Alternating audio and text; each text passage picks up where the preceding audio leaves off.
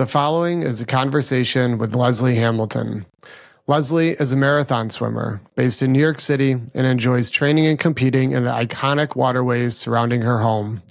She has traveled all over the U.S. to participate in open water races and solo swims with distances of 10 kilometers and over, including the 21-mile length of Lake Tahoe, a 40-mile stage swim in Arizona called SCAR, and the beautiful Lake Memphremagog in Vermont and Canada. She feels most connected, though, to the Hudson River, Verrazano Narrows, and Brighton Beach, Coney Island region.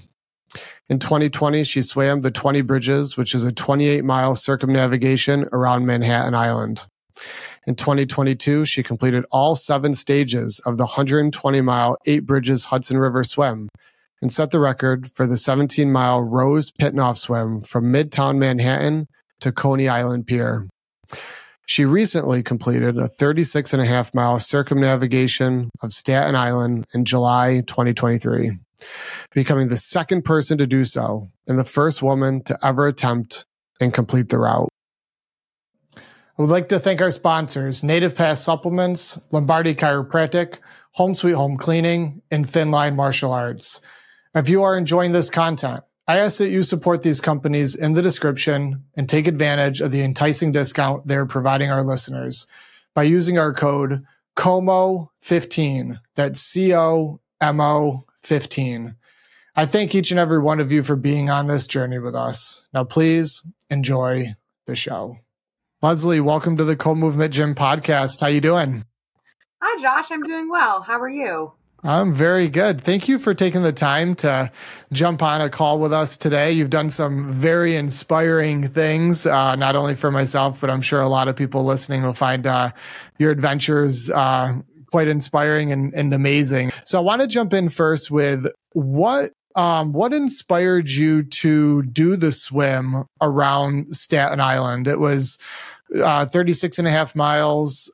You know, quite an adventure. We'll get into some details here in a second, but what inspired you to tackle something like that? Yeah. So for me, I've been swimming in the Manhattan area ever since about 2018 and doing the longer stuff that was 10 kilometers plus since about 2019. And every year I've really just tried to push myself a little bit harder. So in 2020, I swam around Manhattan Island. In 2021, I didn't do any local swims in New York City, but I did swim the length of Lake Tahoe, which was 21 miles. And then in 2022, I did a 7-day, 120-mile stage swim, starting in Catskill and ending at the Verrazano Bridge down the Hudson River. So I love the New York area waterways. I train most weekends out at Brighton Beach and Coney Island, and the organization that helped me do the Manhattan swim and the Hudson River swim, New York Open Water, had been talking about the feasibility of swimming around Staten Island for many years now. And whenever I heard that this was even a possibility or a thing that could be done, I decided that I wanted to be the one to execute it. So I talked to my friends within the organization and the network, and we made it happen. And I just kind of saw it as the next big personal swimming challenge that I could tackle. And it quite lived up to the hype as far as challenge and just the scenery and the change of that with the 4 bodies of water that I swam through, the Kilvan Col, the Verrazano Narrows, the Raritan Bay, and then Arthur Kill. So it was just a wonderful experience. And I was really lucky to have New York Open Water behind me to help me execute it.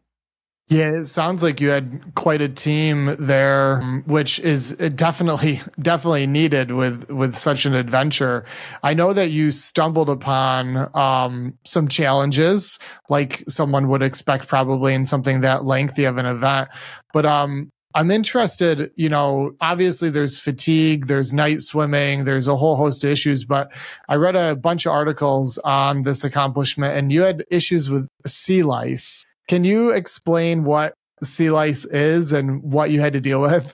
Yes. So sea lice, it's kind of a misnomer because they're not actual lice. It's not like what you would find in your hair. It's baby jellyfish larvae. And so this tends to happen whenever the water begins to warm up.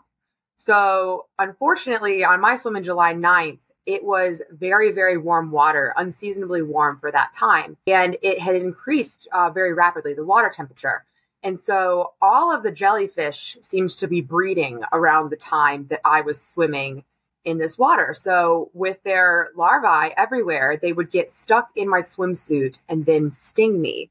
So I had a bunch of little red welts that itched for weeks afterwards. And they started almost immediately whenever I jumped in the water. And sometimes you can feel them sting you and sometimes you can't. But I could very much feel this. My skin was crawling. I, for a while, just decided, okay, maybe it's just a patch of them. This will pass and I'll be okay. And I just tried to focus on my surroundings. But about an hour in, when I realized that the stinging wasn't going to stop, I kind of reassessed my options and I decided to change from a one-piece bathing suit because most of the sea lice were getting stuck around my stomach area. I changed from the one-piece bathing suit, which were trapping them, to a two-piece. But because I did start at 12:30 a.m., I recognized, hey, it's still dark outside. So why don't I actually swim topless? Because then that way I have even less textile fabric on my body. So then I'll get stung even less. And that turned out to be definitely the right move. So about an hour in, I took off my one-piece bathing suit. I put on bikini bottoms and I swam in the dark for about 4 hours just in my bikini bottoms. And I had a lot less issues with the lice then. In the morning hours, I put on my bikini top. Something important to note about this costume change is that when you do a long swim like this, for it to count as an unassisted marathon swim, there are certain rules you have to follow. When I made this costume change, I was not allowed to touch the boat or make any sort of supportive contact with anyone else. I couldn't touch, like I said, the boat or the shore or really rest anywhere. So I made this costume change completely treading water. And it's also important to note that for these kind of events, you have to have one pair of goggles, one swim cap, and one swimsuit. So I guess in my case, it was one swimsuit at any given time since I had to make this change. But also just to note, wetsuits are specifically prohibited for official marathon swims just because of the buoyancy and the speed assistance that they provide. And maybe would have even been able to shield me from sea lice if I had more coverage, but I didn't. So. Boy, that's an intimidating start to a race that you're an hour one out of many hours and you're getting bit and stung. You had to do a change of your swimsuit, treading water, which that would be very interesting to try. I think that would probably be difficult. So mentally in that first hour, did you ever question this as far as maybe just not possible or not finishing? Or was it just a matter of recalibrating what needs to happen to make it happen? Tell me about that. Yeah, so I think when I first jumped in and this was immediately a problem, I've had sea lice bites before, but it wasn't this severe of a situation. And in my head before the swim, I was definitely very nervous and had kind of gone over every scenario in my head where things maybe could have gone wrong. And of all of the things, this was definitely not the thing that I thought could derail my swim. But when it did happen, I had some thoughts about, okay, well, if I have to swim another 13 and a half hours in this kind of situation, then yes, I probably will not finish. But instead of really dwelling on that, I just tried to focus on what actions I was going to take to improve the situation. And I sort of wrote a pro and con list in my head before I decided to do this, just because when you do take off your one-piece swimsuit, there's more drag. You're less held in. And, in the topless situation, I definitely had a little bit of drag, if you know what I mean. So that was one consideration about maybe going a little bit slower without my regular costume on. The other concern was just sun protection and potentially having issues when the sun came up with burning or, the skin protection, because I do wear 100% zinc all over my body and it covers every inch of my back. So when I took off the one piece and had to change to the two piece, the lines on my back were different, but I decided that it was still worth it because it was going to be overcast that day. So I had a lot of little thoughts in my head and a lot of different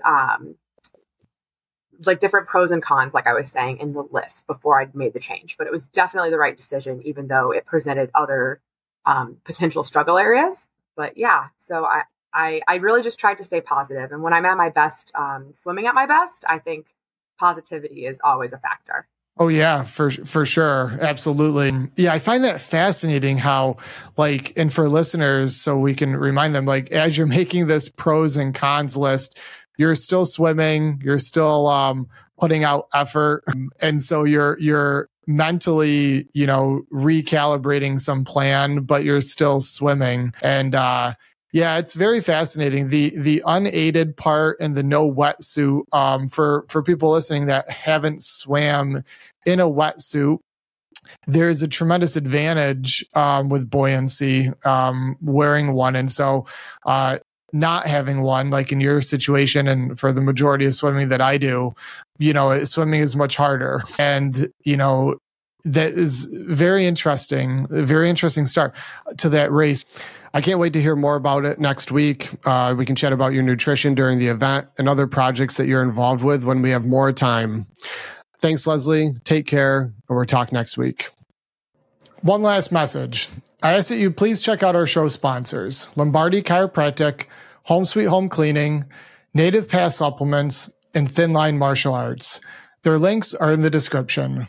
Not only do these companies produce outstanding products and services, but they're providing an enticing discount to all listeners who use code COMO15. That's COMO15 at checkout or when you give them a call.